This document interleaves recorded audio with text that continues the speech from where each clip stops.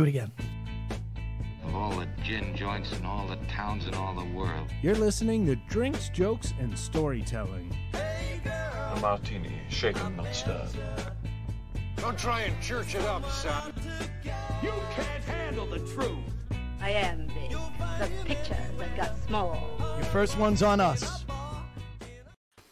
Ladies and gentlemen, welcome to Drinks, Jokes, and Storytelling. I'm your host, Mark Riccadonna, and with me as always... Richie Byrne. It's great to see you, Richie. Look at you with the glasses on today. Got on my spectacles. What's going on? You all right? I'm good, man. I actually worked out. I did an old workout from when I played football in high school. The no weights workout, upper body and abs. Did you do it with your eyelids? Like, why do you need glasses? No, I'm sore as shit, so I can barely read the screen. Oh, okay. Joel asked me, he goes, it's a good sore, right? And I go, there's a no good sore for me. No, yeah. It's hurting and not hurting. Those are my two on. How's it going with you, brother? It's Friday. Mother's Day weekend's coming Mother's up. Day? Did you get your mom anything? Because I didn't. I can't go shopping. Could have sent her a card. Yeah. I'll call her. Could have done a lot of things. Yeah. I probably could have went into a real profession and made them proud. Could have made him proud. But I didn't do that. That's just sale. That's just sale, though. So this is episode 96, bro. Oh, we're getting there. And we have a returning guest. We have a returning guest. Season. I'm super excited to have him here. Should we just bring him right out? Yeah, we don't have anything today. Let's just get him We out. don't got nothing to say. All right, folks, we got a great one coming up. Very funny guy. Friday. Let him do all the heavy lifting. Yeah. You know what I mean? He's in good shape. He can do the lifting. Yeah, folks, Kevin Flynn's here. Kevin Flynn is in the house. Hey guys, look at you. Just checking you guys out from this angle. It's like Riccadonna looks like Elvis Costello on steroids, and you look like a biker from Dublin. For God's sakes, Hell's Angel. I'm a fucking Hell's Angel. Somebody the other day said that Richie looks like if Hulk Hogan didn't get into wrestling. It was Anthony Rodilla. Yeah. Oh, look at that. That's a comic. Giving another comic his props on the line. Never got into wrestling. I love it. My hair's getting long, Flinny. Look at this. Look at that, man. You know, and your roots, such nice brown hair. Why do you dye the roots gray? That's weird. Well, I don't know. It's a good look. It makes good, me look man. Distinguished, Flinny. Makes me look distinguished. Because you actually do look thin. You lost some weight, Richie, huh?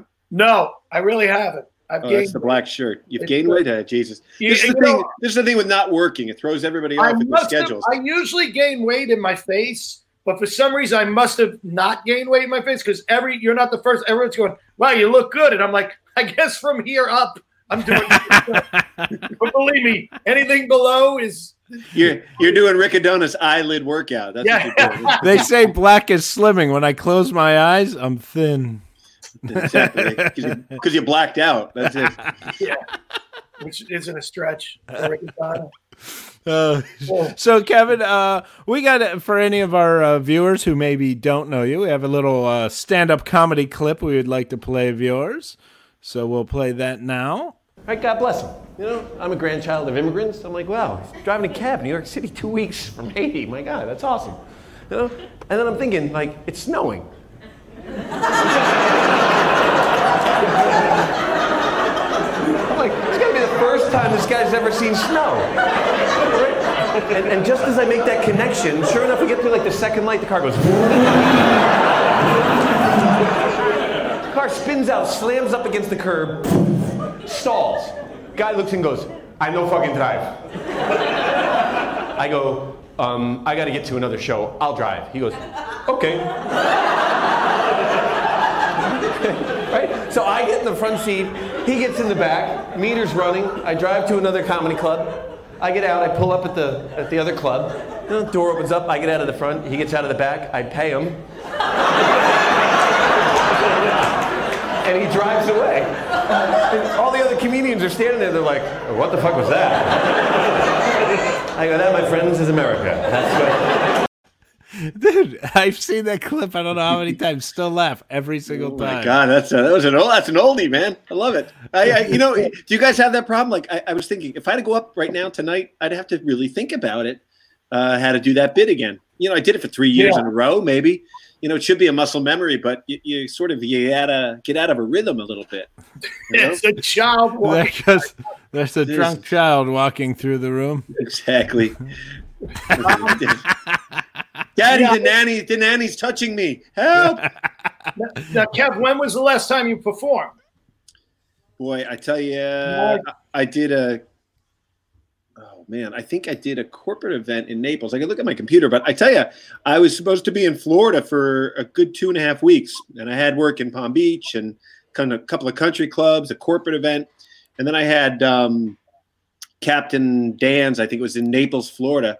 Sold out show. I was there, and I had all the staff ready to play a joke on you and Jackie. Oh, did you? And you guys ended up not going. Well, sold out, man, and we stayed there the whole week waiting for the show. And then the night before, he had no choice; he had to cancel because the health department something. So what is that? That's in March, and then my God, my March. I load up March and April like I'm on the road constantly because in like June I start to get ready for the comedy festival on Nantucket, and so my time is all there. So I took a big hit. All of us did. I mean, it's pretty amazing. Pretty amazing. My point is, it like the last time I got on stage was a guest spot at Governor's on Sunday, March 15th, and I have not thought about my act since Sunday, March 15th. You know what I mean? It's good though. I mean, I'm trying to look at it like I'm going to try to go up with a new half at least. Because we get bored. What happens is, Richie, once you get to your level, at Mark's level, you sort of get to the point where like you're almost performing for yourself in a way.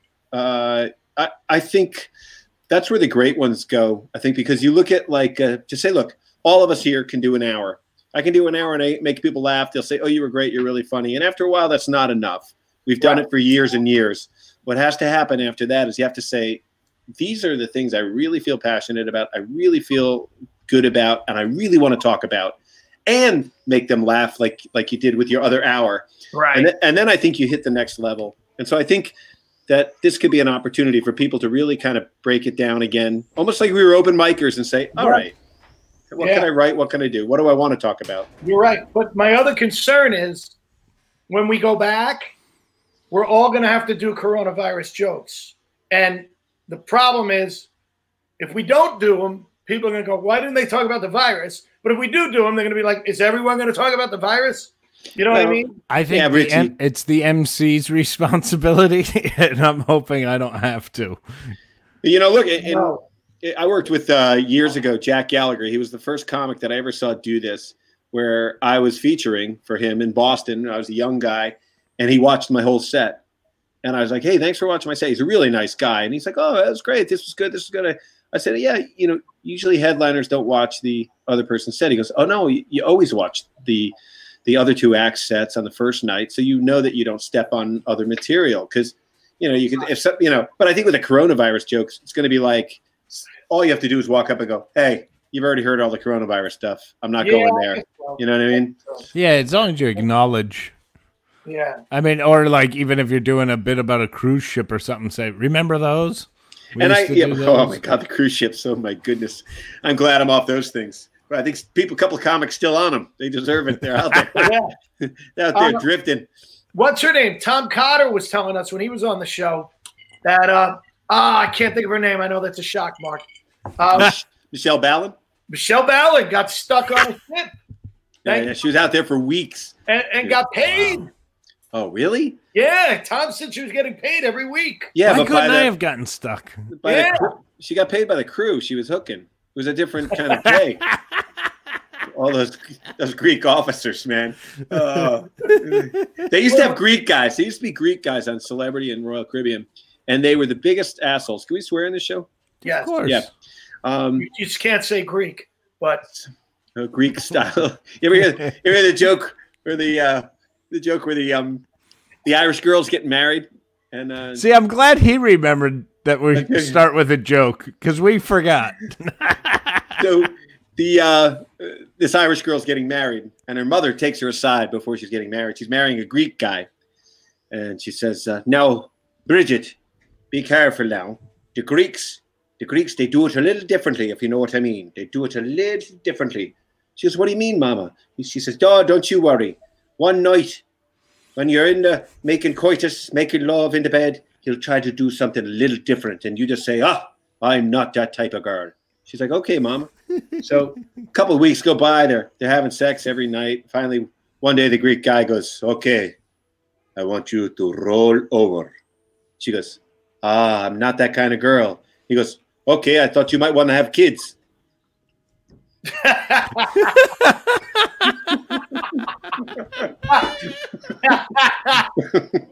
Because they were every night having, the wrong way.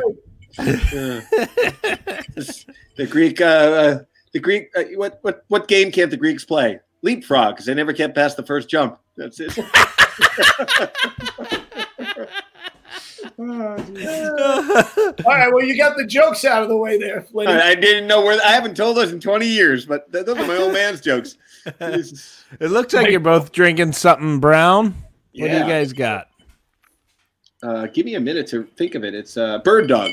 Bird Dog. That's really good delicious stuff. Yeah. Wow. It's a very select bottle. My girlfriend got it for me. So Nice. Very nice. Yeah. I'm doing the Johnny Black.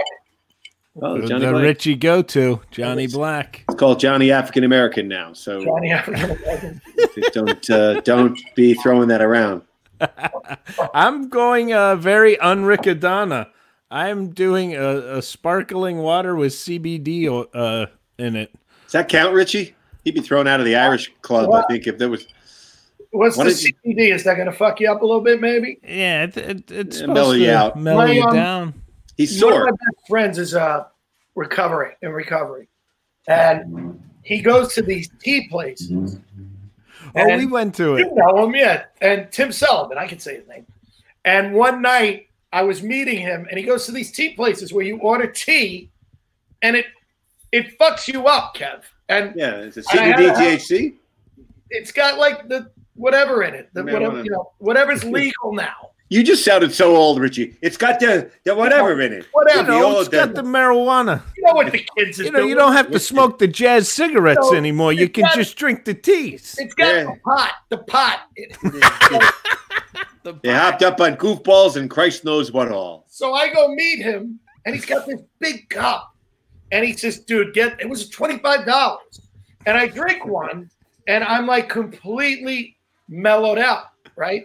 But I have a show that night in the city, so I don't want to get too fucked up. So he orders another one, and Joel meets us. Because I'm going to have to. So I'm going to have a meeting with my buddy Tim, and then a meeting with Joel. Joel met you. What was it, old ladies' night there? Old ladies get in free. Hey, Joel, how you doing? Joel ended up drinking 2 of these teas. These big cups. My God. And Tim had 2. So now we go out to have like a meeting. We're at dinner, and I look up, and the 2 of them are like this. I'm like, we're gonna get nothing done. It's 5 o'clock in the afternoon. They're like, and Tim's going, "Nah, it's all legal. It's all legal." I'm like, "Great. I'm glad it's legal. You guys are fucking stoned out of your mind." Exactly. Try getting something done. It's legal. Yeah. You guys drink 2 of those, and then we should have a meeting, and that way we can all be on the same wave, man. I did it. I'm not a pot guy. Like I would just always get insecure. Like I think something was hanging off my nose, or my eye was getting screwed up. I couldn't look at a girl at a party or whatever. So I was trying to stay sober. But I've been eating the gummies at night to sleep, and it's helping me. Yeah, quite a bit. But one night I did a play this summer, and after the play, I didn't want to drink, and I just ate 2 gummies instead of 1, and then I went out instead of going home, which I thought I was going home. And I sat at the bar, and I was just like, chilling. You guys, you want to order a drink? No. Flynn, I've never seen you not order a drink before. Yeah, whatever, man. It was a good feeling, though. Where did you get the gummies? Were they legal? Were they like one of the? No, they're at California. In California, and I was on Nantucket, so. I got you. Yeah. But they're anti-inflammatories. So it helps with joint stuff. Mark was talking before we got on air about being hurt from lifting. It helps with anti-inflammatory. Really? And then the THC, they say the THC, you try to get one makes you cooler. 10 to 1. Yeah, exactly. But then you got to get a van with carpeting inside too. But they, I guess with the THC CBD mix, you kind of do like an 8 or 10 to 1, and it's good for sleeping. So I'm hoping that, Yeah, because I need something. I haven't been sleeping this whole quarantine. I've been having like horrible, and also having 2 kids who hate sleeping makes it even worse. I think that's the biggest thing. 'Cause someone said to me, Richie, do you have any kids? No. Oh, you're gay. I mean, nothing wrong with that. I'm just saying I don't know. And we're allowed to adopt. You are Anderson Cooper adopted a kid this past week, so there's hope for you anyway. But they say once you the Greeks. And the Greeks. I'm hitting it all, everybody, every angle. Look, it's our last show. We almost made it to 100, Mark. Got thrown out. The Greek government interjected and took everything away. You don't want Greeks interjecting either. Exactly. You don't want that. I digress. But I forget what I was saying. What we were talking about. Kids. Oh, kids. They say once you have kids, your memory goes. No, they say once you have kids, you never sleep the same again. You just I think it was 60. Martin Mull. Martin Mull has the greatest quote was having kids is like installing a bowling alley in your head. He was good. I didn't get him when I was young, but he's so dry. Yeah. What was the show he had where it was like a talk show? Good Morning Fernwood. Fernwood Tonight, I think. Fernwood Tonight. Which was an offshoot of Mary Hartman. Yeah. So I thought it was actually a legitimate Ohio show because it takes place in Fernwood, Ohio. Yeah. And he's Canadian. He's a Canadian. So. Later, when people would talk about it, I'm like, you guys got that show?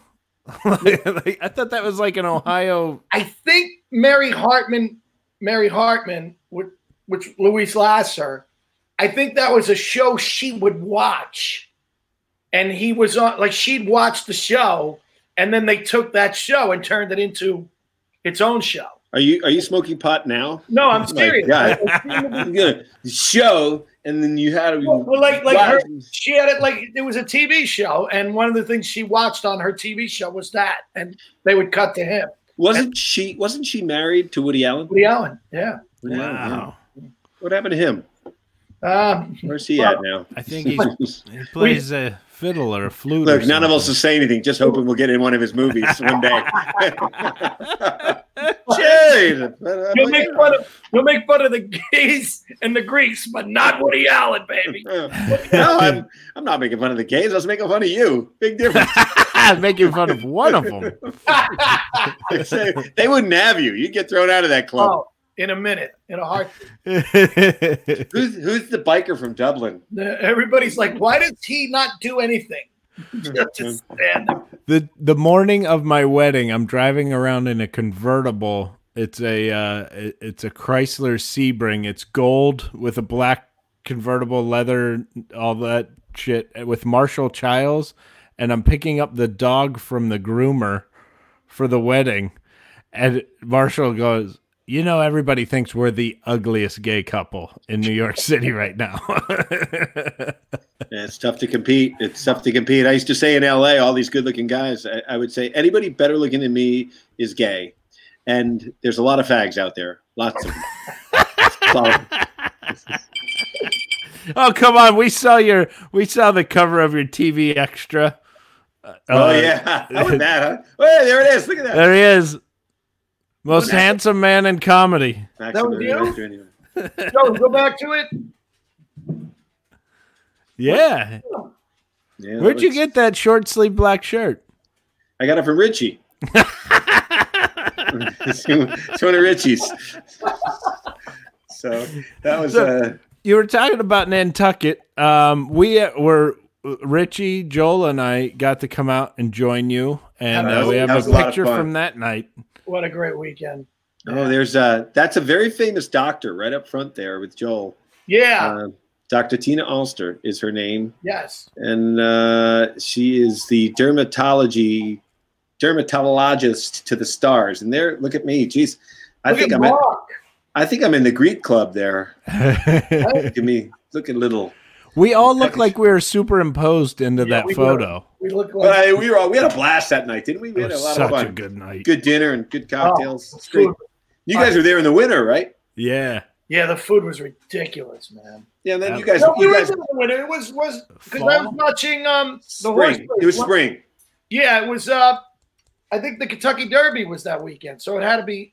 I remember going to watch the horse race. I remember you guys had a great meal, and then I had to drop you off at Stop and Shop because you washed it all down with a quart of ice cream, each of you. What I and it's legendary because I say I had the three of you in the car, and you're like, "Yeah, we're gonna get some ice cream." I'm like, "Okay." I'm thinking you're gonna get a quart of chocolate ice cream or something. We'll come out. We'll all have scoop back at home. You each come out with your own quart. Yeah, but in all fairness, Mark, There was nothing left. Mark and I shared a quart, and Joel had the other two. You guys were focused. I got to give you that. It's amazing. Mark and I were watching. Tell us a little bit about the festival.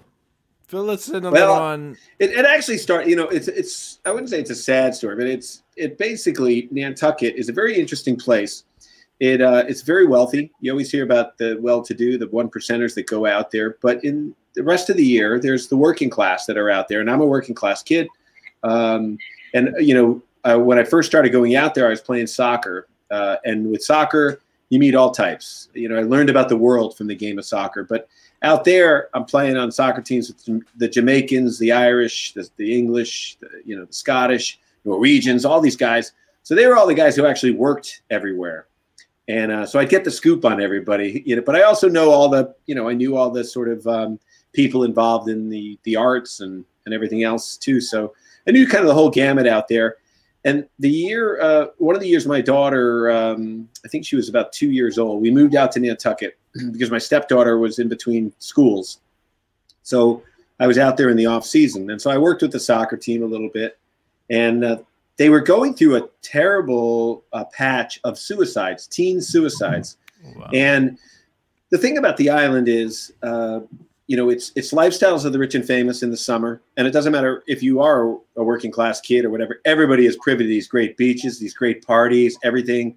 So I was like I said, I was a working class kid, and I lived in a summer town. The summer was a little better than the winter.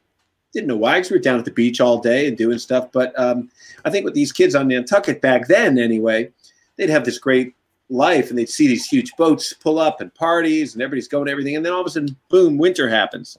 And I think there was a sort of I used to call it sort of an emotional speedball. Like here's the high of the highs, and then all of a sudden you're in a desolate island all alone out there. And so they had a cluster of suicides. Wow. And the last one of the last kids that it had happened to, I knew through coaching a little bit, and he was a fan of soccer and a fan of comedy, and used to ask me, "Do you know Lewis Black? Do you know Jim Gaffigan? Do you know?" I'm like, "Well, yeah, we know these guys. We come up in the business with each other." And when he died, I was, I heard about it. I was in New York City, and about 2 days later, the New York Times came out with an article about this cluster of suicides on Nantucket, and it really kind of hit me. I said, "Wow, what can I do to sort of maybe help some kids, to sort of let them feel like they have an outlet, they have a voice, they can express themselves?" And so I decided to start a festival, a comedy festival out in Nantucket, with it being a nonprofit and being involved in kids' education. The only idea I had in the beginning was to bring a bunch of my friends out that I knew. We could hang out, have a good time. We could do a couple of workshops for the kids in the day. And they all said yes right away, everybody. And I figured, well, once they're out there, why don't we do a show for the adults at night? And so that's basically how the festival sort of started. It was, do some things for the kids in the day, teach them how to do stand-up comedy, how to express themselves, tell them that because when kids start to talk about stand-up comedy, they start talking about their sisters or their parents or their whatever, and they realize that they all are going through some of the same issues, same problems, same things. And so they feel very empowered. Like the kids start to come together. They look at each other and go, "Oh, my mom does that. And my brother does that. It drives me crazy." And so that was really successful. We had 4 workshops the first year, and they were completely full, packed to the gills. We didn't turn any of the kids away. Way past fire marshal code. They just looked the other way. And, I had some big acts out there, but I also had some people who struggled with certain things. Tom Cotter's got ADD. I have ADD. Jane Condon was dyslexic, so it's sort of like we could talk to these kids who had issues. And then at night, we started to have these big performers kind of do these big shows. And it was, and it's funny. I also educated, I think, in some ways, the donor class that was out in Nantucket, because up until that point, they had sort of looked at comedy as sort of Bud Light and chicken wings. And what they have discovered over the years is that comics are very smart people, present company excluded here. But I'm saying there's a lot of very, very bright people who go up there, and they're not being racist, they're not being sexist, they're not being homophobic like I have been tonight. They're very learned people. You know what happened, Kevin? Before you started the festival, the only comic they knew was you. Exactly. So they were worried. They were worried. Oh my God! I saw a clip of me doing this at the Boston Comedy Festival, which was this big event that we had. No, the Boston Comedy Riot, this big competition that we had. It was only for 4 years, and I won the finals. Janine Garofalo and I were in the finals, but also in the finals were David Cross, Mark Maron, Tom Cotter, Louis C.K., Nick DiPaolo. Wow! And so it was a big deal. But I'm watching myself. I have the kickin' mullet. I should have sent you guys that one. I have the kickin' mullet, and I'm doing like, the gay figure skater and the dumb basketball player and the dumb football player. So I'm doing all that stuff. Your first 7 minutes is basically still recorded. It's horrible. Right. It's horrible to watch. Right. But we have a trailer from one of the years at the festival. We'll play that so people can see how awesome your setup is. Little black.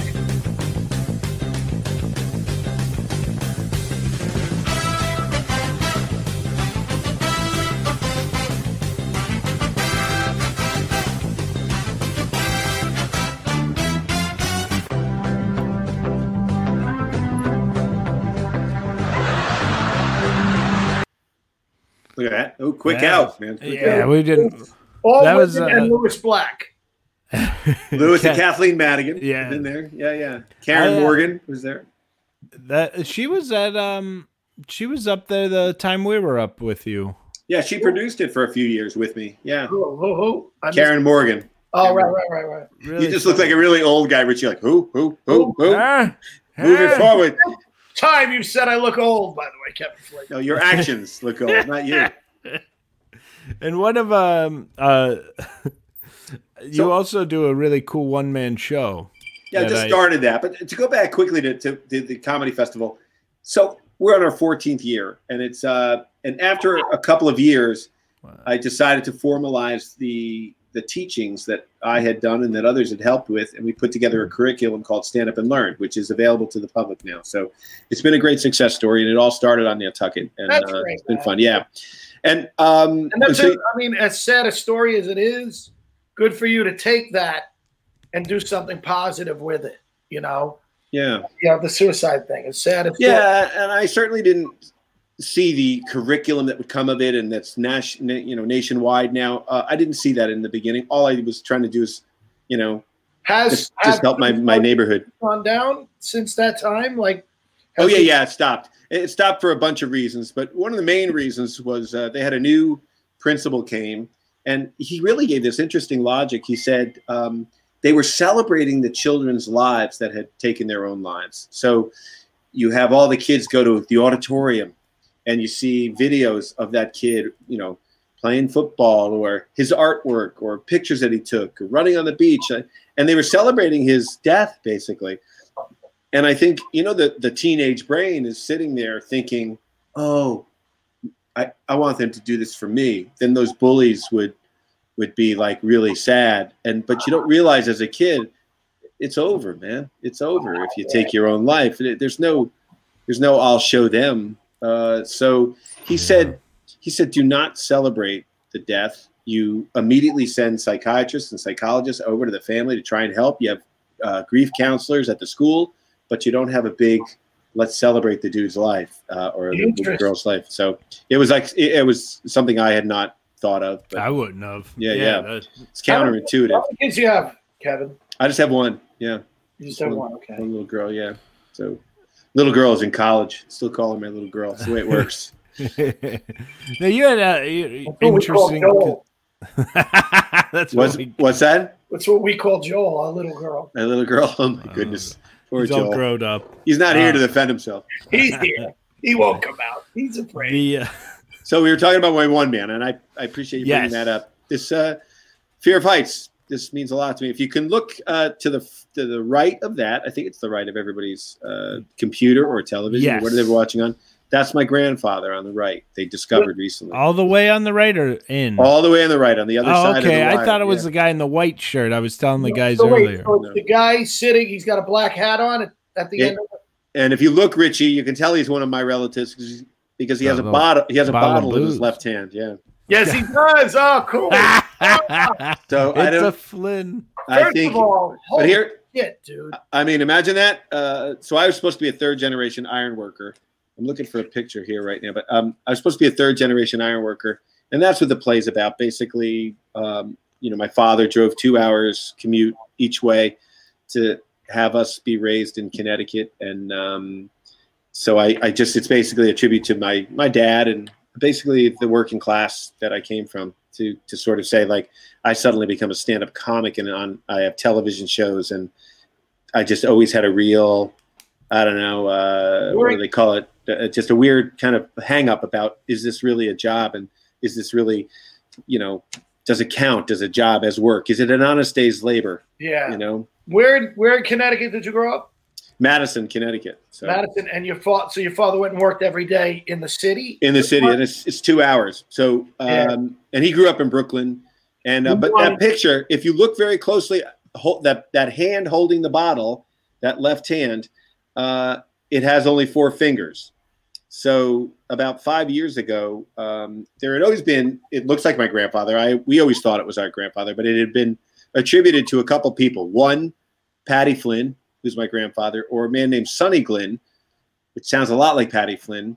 But about 5 years ago, a documentary was being made, and they found more photos. And the person that they showed different photos of my grandfather, and they showed that he had a finger that wasn't there. And if you can see on this picture here, look at his hand, the left hand holding the hat.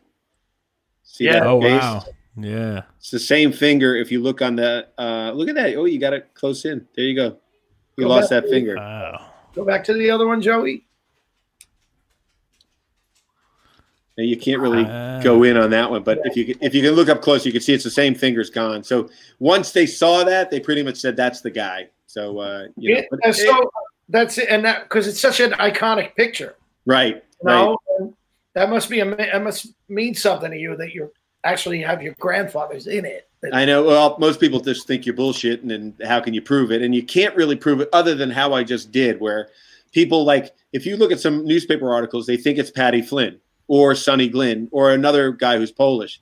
But you have the lack of fingerprint to prove it. I have the lack of fingerprint to prove it. Exactly. So that's about 5 years old anyway. So it's a story about basically me growing up as my father is an iron worker, he would leave the house at 5:30 in the morning. He'd be back at 6:30, 6:45 at night. And then he couldn't play sports because he had to work as a kid. He had to pay room and board as a kid, which is sort of a throwback from the Great Depression. And so here I am growing up in Lily White, Madison, Connecticut, Republican town, and my father went to the war, Korean War. He, had a Purple Heart, 17 years old. He went to the Korean War. Just an amazing story of giving and sacrificing for others. I find myself in LA, just living in LA, not doing much for anybody other than myself, seemingly. And my father gets lung cancer, and I get robbed, and on the pretty much 2-3 days apart, and I have a bit of a sort of a crisis of confidence or a midlife crisis or whatever. But I really have a very sobering moment for me, and I sort of changed the direction of my life at that point. Wow. Really? You skipped over a huge chunk, which I love, I call it the Kevin Flynn mullet pro soccer years. Yeah. We'll show. There he is in the middle. There I am, right in the center. Look at that. Look at that. That's a mullet just starting. That's nothing compared to what I baby mullet. Because then we go into this one, the next soccer picture. Wow. Yeah. There's a nice. See, now That one landed. That landed, man. that right hook landed. My wife always thinks of Kevin as such a nice guy until I went to his apartment in New York City and saw a photo of him putting another man in a headlock and jacking him in the face. I took pictures of it and sent it to Angie and said, "Still the nice guy you thought?" Well, I wanted to be the guy that you did not want to compete with on the field, but I wanted to be the guy that you wanted to have a beer with afterwards. And I think I really tried to live up to that. But that the story behind that fight, I led the league in fights and penalty minutes, believe it or not. And this is soccer, not hockey. Same haircuts. I played soccer for years. It's a very physical game. Very physical game, and it's bullshit that people say it's not. But no, my father taught me to fight at a very early age, like really to how to fight, throw hooks and drop your head and well, you're Irish, so right, you have no choice. And I think it turned out he was just protecting you from your mother. But anyway, yeah, exactly. No, from the nuns, Richard. Sister Mary. Well, there you go. Sister Mary Jo Frazier. All my fight knowledge went out the window. Yeah, Sister Carmelita used to kick the shit out of me. But my dad used to say, I went from Catholic school to a public school in Connecticut. My father said, "Hey, public schools are a little different. So, everything I've been showing you, they're going to take you on right away when you go into that new school." I'm like, what? I hadn't been in any fights in the Catholic school other than dodging the nuns' hooks. Yeah. And so my father, taught. He actually said this. It's really amazing. By the way, I'm growing up, like I said, in this white town, lily white town, and not the turn of the century New York like my old man had to live in. Right. So he goes, "Hey, look, somebody's going to give you a hard time. You got to step up right away," because he goes, "If you don't step up, they're going to come back the next day and the day after and the day after, and then it's humiliation." Yeah, it's the prison rule. And he goes, so when they step up, he goes, just don't back down. And he goes, if there's a couple of them, he goes, square off with the biggest guy and push him. I go, the biggest guy? He goes, yeah, the biggest guy. You square off with the biggest guy and you push him. And if he throws a punch, it's on. And if he doesn't, nobody's going to throw a punch, and you can call them pussies and walk out of there. I'm like, okay, interesting. So I walk into this bathroom, maybe the second or third day. Did your dad do some time? No. He fought in the Golden Gloves a little bit too. So unfortunately, like a different time, like I said, growing up in Brooklyn, and so the second or third day of school, I sixth grade, I walk into the bathroom. 3 guys come in after, and I wound up blowing them all because I didn't want to fight. No, that's where Richie comes in. I'm like, hey, I'm not a fighter. No. So I was at the urinal, which, as men know, this is a sacred space. You keep your distance at a urinal. I'm at a urinal, and they pushed me. The littlest guy, believe it or not, pushes me into the urinal. And so I just finish, zip up. And that zipping up takes a while for me because the zipper starts way down low. So I turn around, and here's where I threw them off. I turn around and I look, and there's 3 of them standing at me, and they're like, "What are you going to do about it?" And I don't look at the little guy. I look at the big guy, and I push him. And he throws what my father said he was going to throw. He said, the guy's going to take a step back, and he's going to throw a big roundhouse hook. Right. And he goes, you just get low, block it like I told you, and just hit him in the sternum, and then just follow with another uppercut. And I'm like, okay. And I'd done it a million times, 10,000 hours, you know what I mean, doing this thing. To push the guy, he stepped way back and took this big, huge swing. And I watched it like it was in slow motion and just blocked it, hit him in the sternum, and then on an uppercut, he goes down. The other 2 little guys run out of the room. They're my size. And the big guy's like getting up, like knocked his breath out. He walks out, and I'm like, it had worked. It had worked. I came home. I told my father it was great. He's like, all right, good. They will leave you alone next time. Well, little did my father tell me that he had an older brother. And I swear to God, for the next 3 years, everybody fought the Catholic school kid. I was in like more scraps, getting my ass kicked, winning a few, losing a few, but it's part of the package. But guess. And what people don't realize in this day and age is that that's part of respect, almost like, guys. That's what guys do. Right, and today it's like we have to have a meeting, and the parents have to come in, and everyone's got to talk. No, it's just kids being kids. Yeah. And I think you got to split the difference, maybe. So the story with that fight is earlier in the season, I had gone up for a head ball and I'd headed it away and it was gone. And I was a clean player. I never played dirty ever, hard and clean. And I headed the ball away. And as I watched it go away, in the corner of my eye, I watched the guy come in. He came in 2-3 beats late, headbutted me, split my eye open. I had 36 stitches on my eye there. And so I was stitched up and I had to play with stitches. In fact, if you look in that picture again, if you can see over my left eye, there's a bandage. Not that one, the one where I'm fighting. See that left eye's got a bandage. I thought you were just pale because you're Irish. So, well, both. So, though Bern will attribute to this, Irish skin heals really well. Yes. So I've got that on it. So I still have stitches up there. And this is the next time we played each other. And I'm bullshit because it was a cheap hit. And I thought, you know what? I'm going to just jack this guy early in the game. I didn't want to get thrown out. We were heading towards the playoffs, and I figured I just wanted to. It's not like hockey where you're allowed to fight. You can't fight. If I got in a fight, I would get thrown out, and I'd get suspended for 2 games, and I'd screw my team over. So as much as I fought, I wanted to fight even more, but you're going to hurt your teammates, so you can't really do that. So I wanted to just drill him once and then walk away like nothing ever had happened. Like you see in, Saga, like, what? No, he's my friend. No, I did nothing. What? I did nothing. So I'm just going to hit him with one shot and then move away and just sort of say like, hey, this is payback. So beginning of the game, like the first shift, because it was indoor soccer, ball comes to me. He comes in like gangbusters. Like he's doing the same thing. He's coming after me, right? Again. So he was their tough guy. So he comes in, does what we call the 2-foot tackle in soccer. The ball squirts away. As he starts to get up, I'm look down, I see it's him, and I'm like, oh, this is my chance. Everybody followed the ball, right? So everybody's watching the ball go away. As he stands up, I put him in the headlock. And as he stands up, I wind up with this one punch. I only have one. I know I have just one punch, right? Because I don't want to get caught. So as he starts to stand up, I lean down on him, and just with everything I have, I throw this punch with just all my might. This punch comes flying up, skims off the top of his head, and goes wham! Right in my own nose. I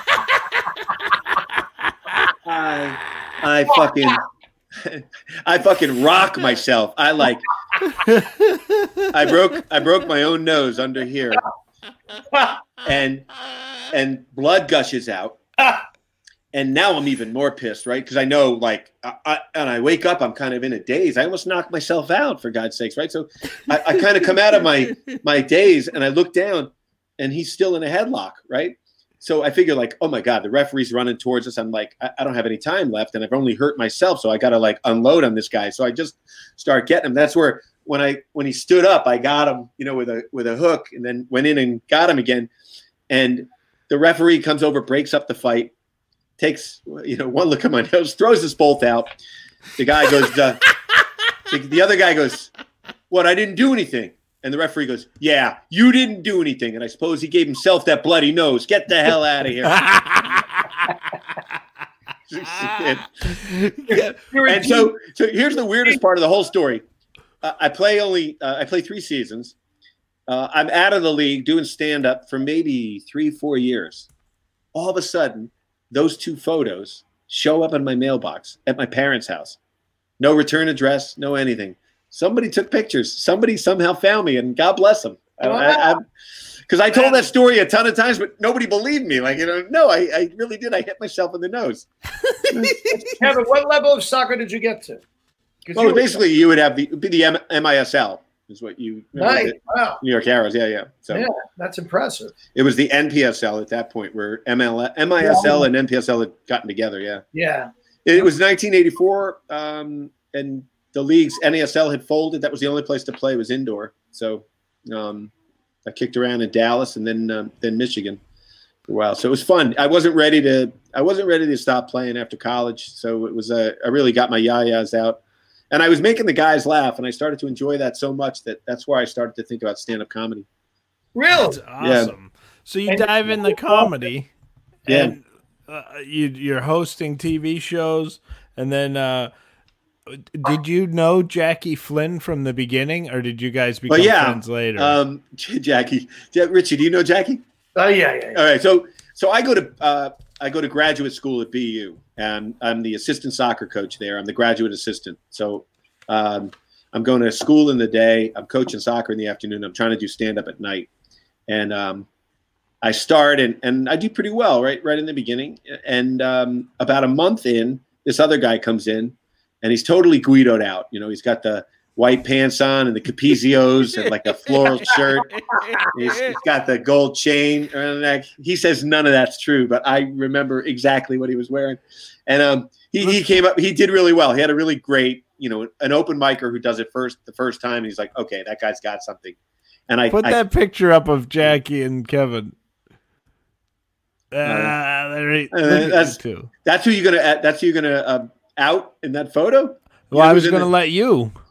Well, that's Peter Farrelly, the director, in the middle. Yeah, at the next film fest. Yeah, great guy, fantastic guy. But Jackie was he did really well, and so another thing my father taught me was always go up to people when they do something well and say it, or they do an act of kindness and say it, or they look like they're lonely in a room and need somebody to talk to. So Jackie was none of those. Jackie did well. I wanted to go over and say, hey, good job. I go, hey, good job, man. You did really well. He goes, well, thanks, man, but I'm no pro like you. I'm like, oh, this guy's just a scammer. he's a bullshit artist. That's funny. And of course, he's a carny, so he's a carnival worker. So the two of you do the Brothers from Another Mother tour? Do the Brothers from Another Mother tour. It's he's West Coast, I'm East Coast, and we started together. And we worked. And you started in Boston? We have not done it in Boston yet. We haven't found the right venue in Boston. No. Where'd you start? We started at Lake Tahoe, at the Improv in Lake Tahoe, and we were doing it there for at once a year, and the balance really worked out. I can open or close. Jackie can open or close. I have a whole bunch of jokes about the two of us, and we're gonna, we upped it where we sort of show film clips from all the movies, not all the movies we were in, but in the movies that we were in, cool. And some of the acting things and some of the shows that I've hosted, and sort of then we sort of do Q&A at the end, and I basically bust Jackie's balls for 10, 15 minutes, then we go off stage. The club you saw him at, which was probably just an open mic, where was that? Stitches Comedy Club, Commonwealth Avenue in Boston. See? Wow. Which is where, man, it was the first time I went on, a month earlier than Jackie. I had a pair of tennis shoes on and no socks, because I'm from Connecticut. That's the rules. And as I walked across the stage for my first stand-up routine, I think it actually helped me in the long run. But as I walked across to go get the mic, I was sweating so much, my sneakers were squishing. So I walked across the stage. I was like, oh my God, I hope people can't hear that. I didn't care if they thought I was funny or not. I just was hoping they didn't hear my shoes squeaking.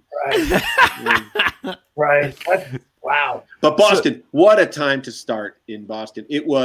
We were like rock stars in Boston. It was unbelievable. What year are we talking about? Give us an idea. Talking about 87 to 90, I was there. And, like I said, in my group. At the time I started in New York. And I remember you guys coming down from Boston to New York in like the early 90s. And you guys were so fucking good. Like it was like every time a guy from Boston came down, it was like, bang, just came in. You had the attitude. You knew that there was something going on in Boston. Right. You know what I mean? Yeah, it's interesting, Richie, that you say that, because a lot of people don't realize, with stand-up, it's always like the opener comes out and takes the beach. The feature comes out, tries to make it so hard for the headliner to follow him. It's like the way it kind of works. In Boston, the stars, they were legitimate stars in the city. Are the hosts. Steve Sweeney, Lenny Clark, Don Gavin, Kenny Rogerson, Jack Gallagher. These guys would host. So they'd come out and they'd do 45 minutes of killer material. Brilliant. And nobody else did that, Kevin. Right. Nobody did that anywhere but Boston. Well, they used to say, like, wait a minute. I'm going to make the most money. So I'm going to host because I'm going to be up the most and I'm going to do it. So I'm making the most money. So I'm going first. So the thing is, you had to follow one of these guys. So I remember, you're an open micer. I became one of the funniest open micers, which is really quantifying it there. And then all of a sudden you start to get paid work and you have to open. and it's a cold audience. Right. It's a cold audience, and you're like, your 20 minutes suddenly turns into 7. Yeah. You know, and you're like, oh, I have no time left. Well, in Boston, Don Gavin would rip the roof off the place, and then you would have to go up after him. Now, he took the beach for you, but you also had to follow it. So that energy, you always see a Boston guy comes up and he's like, hey, how you doing? You know, we start hitting you right away because there's no time. There's no time to go. You know, that old Mike Birbiglia thing came later. It's like, so what else is happening? But like in Boston during the day, he would have gotten thrown out of the place. Yeah. You know, and I tell you, if you didn't do well, you know, Don Gavin was always so sweet. You know, Lenny too. They were great mentors to have. Not as far as alcohol and drug consumption and paying your taxes, but for the business. But if you couldn't follow Gav, you know, he put his arm around you and go, all right, kid, we'll see you in a couple months. Yeah, come back in a couple months. Yeah, couple of months. If you didn't do well, you didn't come back for a couple of months. So you just had to hit it. And like I said, during my period, like Gavin's such a great guy. Fantastic. Like, he wasn't going, yeah, come back in 6 months. He was saying, no, okay, you know, we'll see you in a couple of months. You know, no, he would. You know, come back in 6 months. That's what a booker says to you, and not one of us. Look, I've heard David Letterman say this. Stephen Wright said this to me. This is like when someone says they've been a stand-up comic for a long time, we immediately identify with each other because we have all gone through this same trial by fire, this same rite of passage, the same asshole club booker who shorts you $25, the same guy who won't charge you to watch your tape. You know, all the crap that we have had to go through. You know, that's that. But what Gav would say was Gav was a teacher in a former life. And a coach, right? So I mean, he was my mentor. Him and another guy named George McDonald. So. What's that? The guy knows basketball. Oh yeah, he does. He's making a living off it, betting on it. Not right now, obviously, but so you aspire to be as funny as them. And the other thing was there was a lot of work. So I was working 4 or 5 nights a week, and in fact, on the weekends I'd double up, triple up. You'd come home with $1,000 cash in your pocket, and you stayed in the city and you got good because you stayed in the city. And if you did anything like anybody else, you had some Irish guy going, hey, you know, Dennis Leary does that bit. You'd be like, oh, I didn't know. Dennis is doing my bit, I think, is what's happening. I always felt Boston and New York were pretty much close together as far as comedy goes. There was that calling out of, hey, that's somebody else's bit. And there was always that you got to follow some of the greatest fucking people in the world. I don't think that happens in other cities as much as it happens in Boston and New York. No, because most of the time you're insecure. So most people are insecure in a situation like that. You go to a new town, you're kind of feeling it out. Who's a good guy? Who's a bad guy? Who's going to give you a hard time? Do you think I'm funny? And the good comics don't think they're funny all the time. You know, you really don't. That's part of the art form. The humility.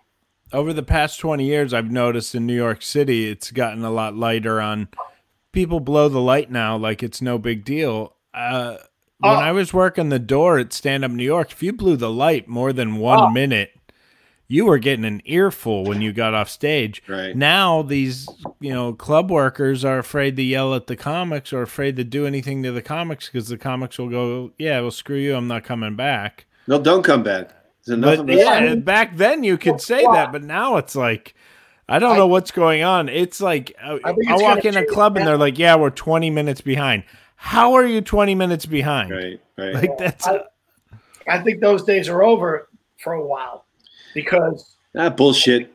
I think you don't think this isn't going to weed out some of the bullshit and some of. I think this coronavirus thing will. I think a lot of people are dropping out, but also look, this. What do they call these kids now? The millennials?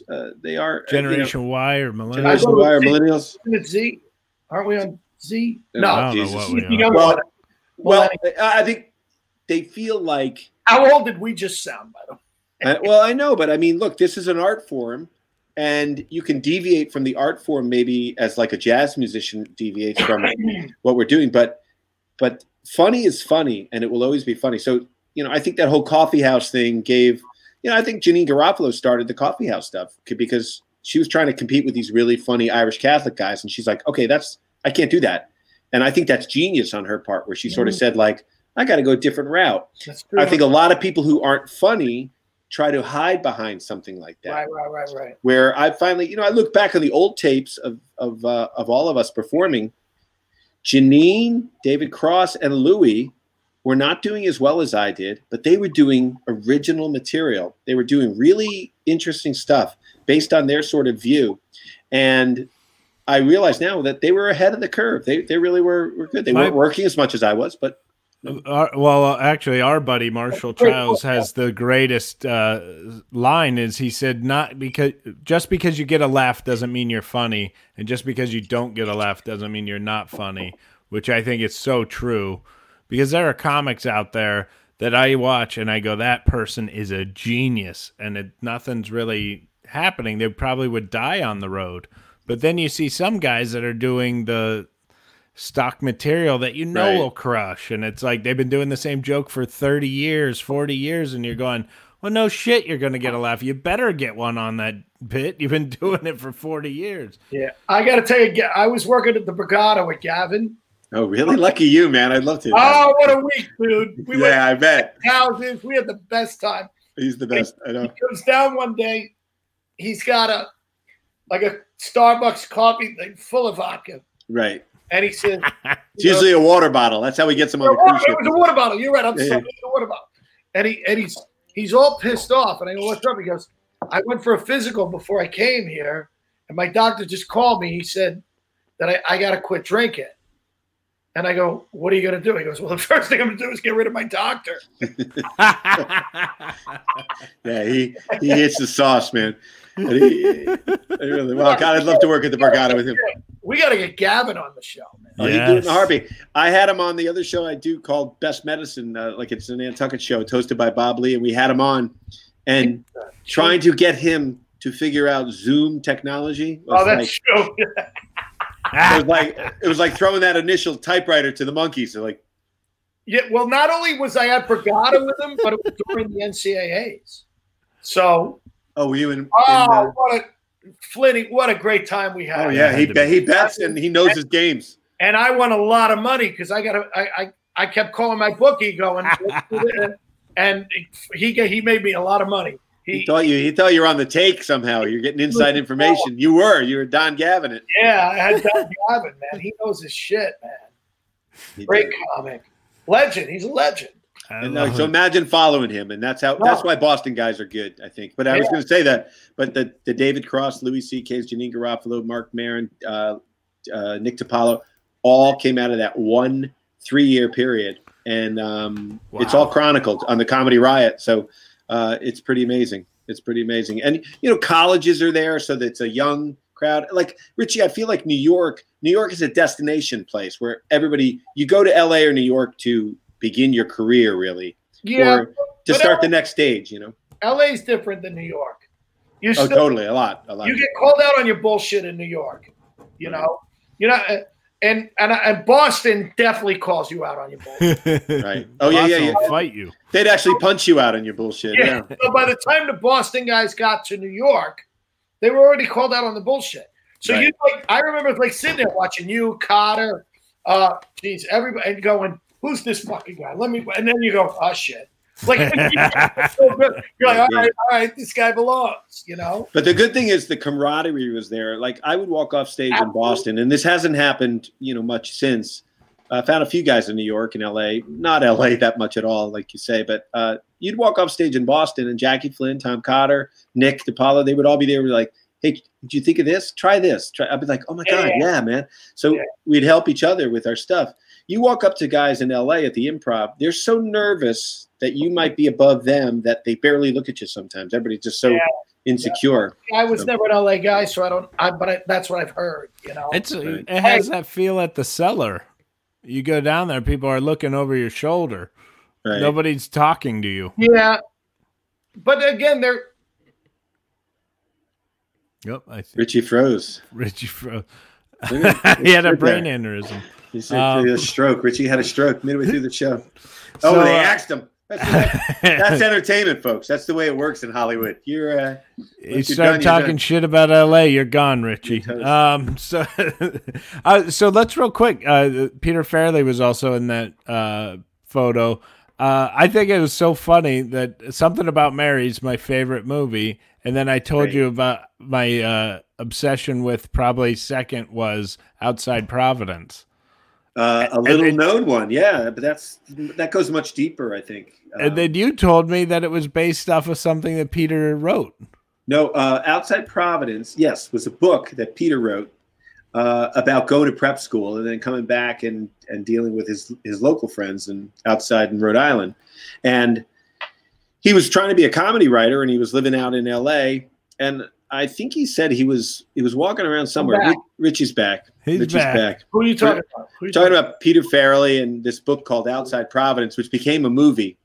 And Pete said he was walking with his brother Bobby, and they got a phone call. So it must have been cell phone days, I think, or so it was a guy named Peter Correnti who had grown up in Providence on the hill there, which is the big Italian section in Providence, and he was a movie maker. He had already made a movie. He was this young, ambitious kind of director, and he said, "I love this book.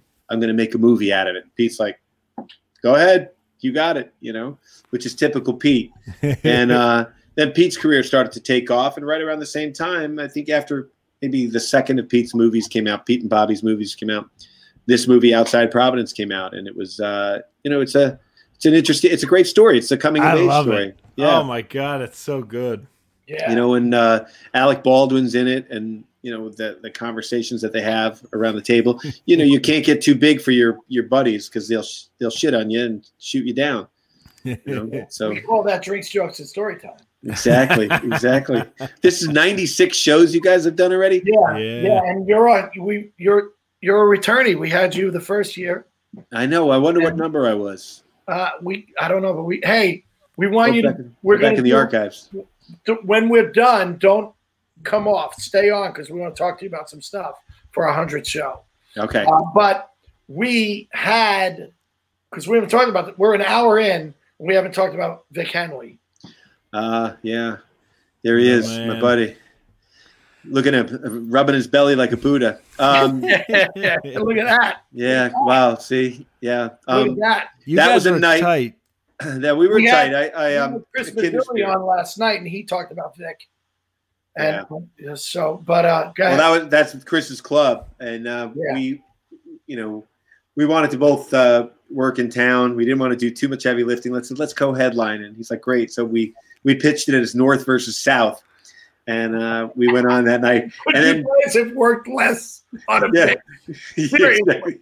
I mean, like, hey, I want to hang out with you. North versus South. Seriously. We're in. Call the printer.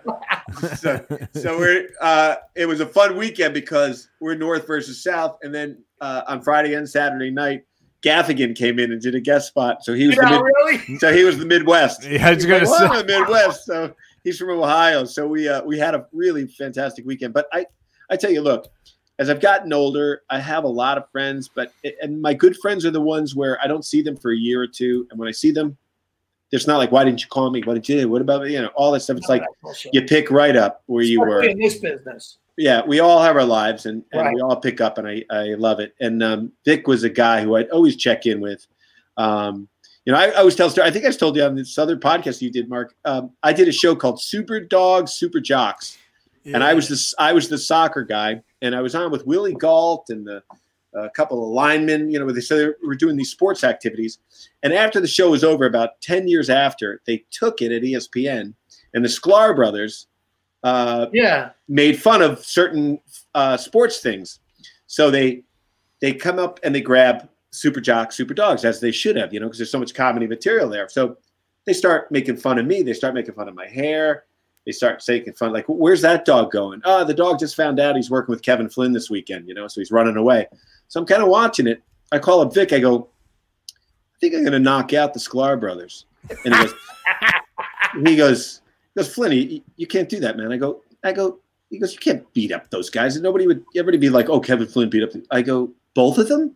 I go, if I beat them both up, I go, It's still not like when you knocked out the big guy in the bathroom, bro. Right. I got a piece of cake. Unless they're into martial arts, take a little longer. We'll have some fun. It'll be popping around.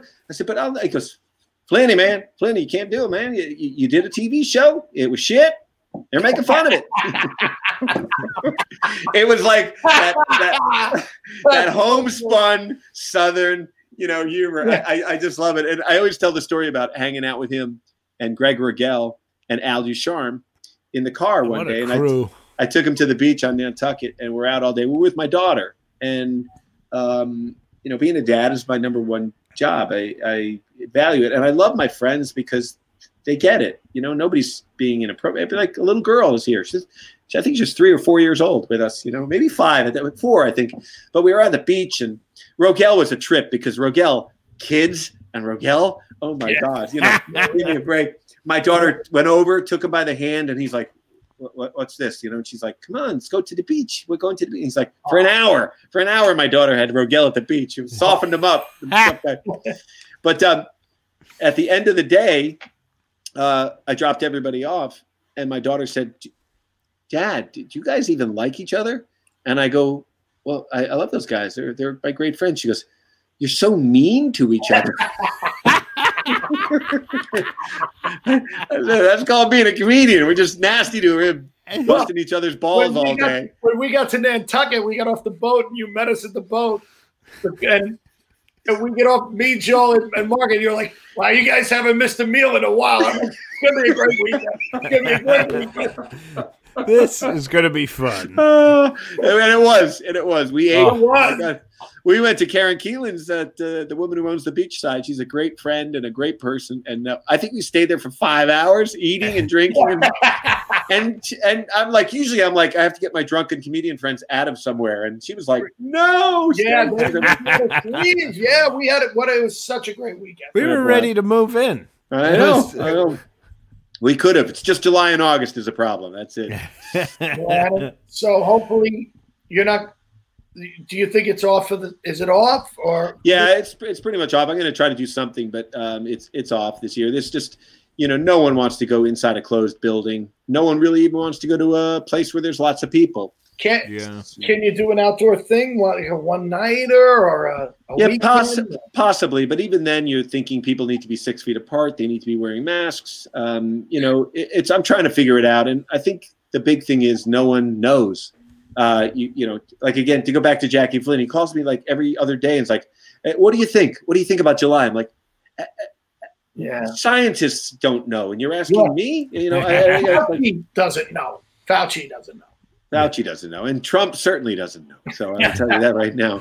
My favorite, somebody sent me a meme. It said, like, all these scientists, doctors, health physicians, all these people said that the virus is very dangerous. But a couple of my buddies from high school who barely passed science said it's not dangerous. So I don't know who to believe anymore.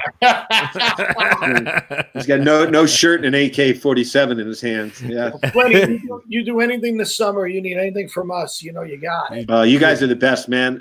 You guys are always working, and that really says a lot because you're passionate about what you do, but also people need to laugh right now more than ever. And the returns aren't always great on some of this stuff, but we do it for those where it hits and it lands. Yeah.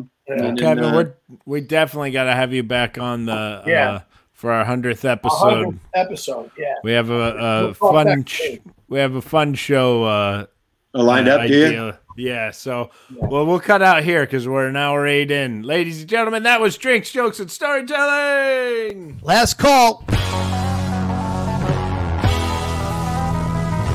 Thanks for listening to Drinks, Jokes, and Storytelling.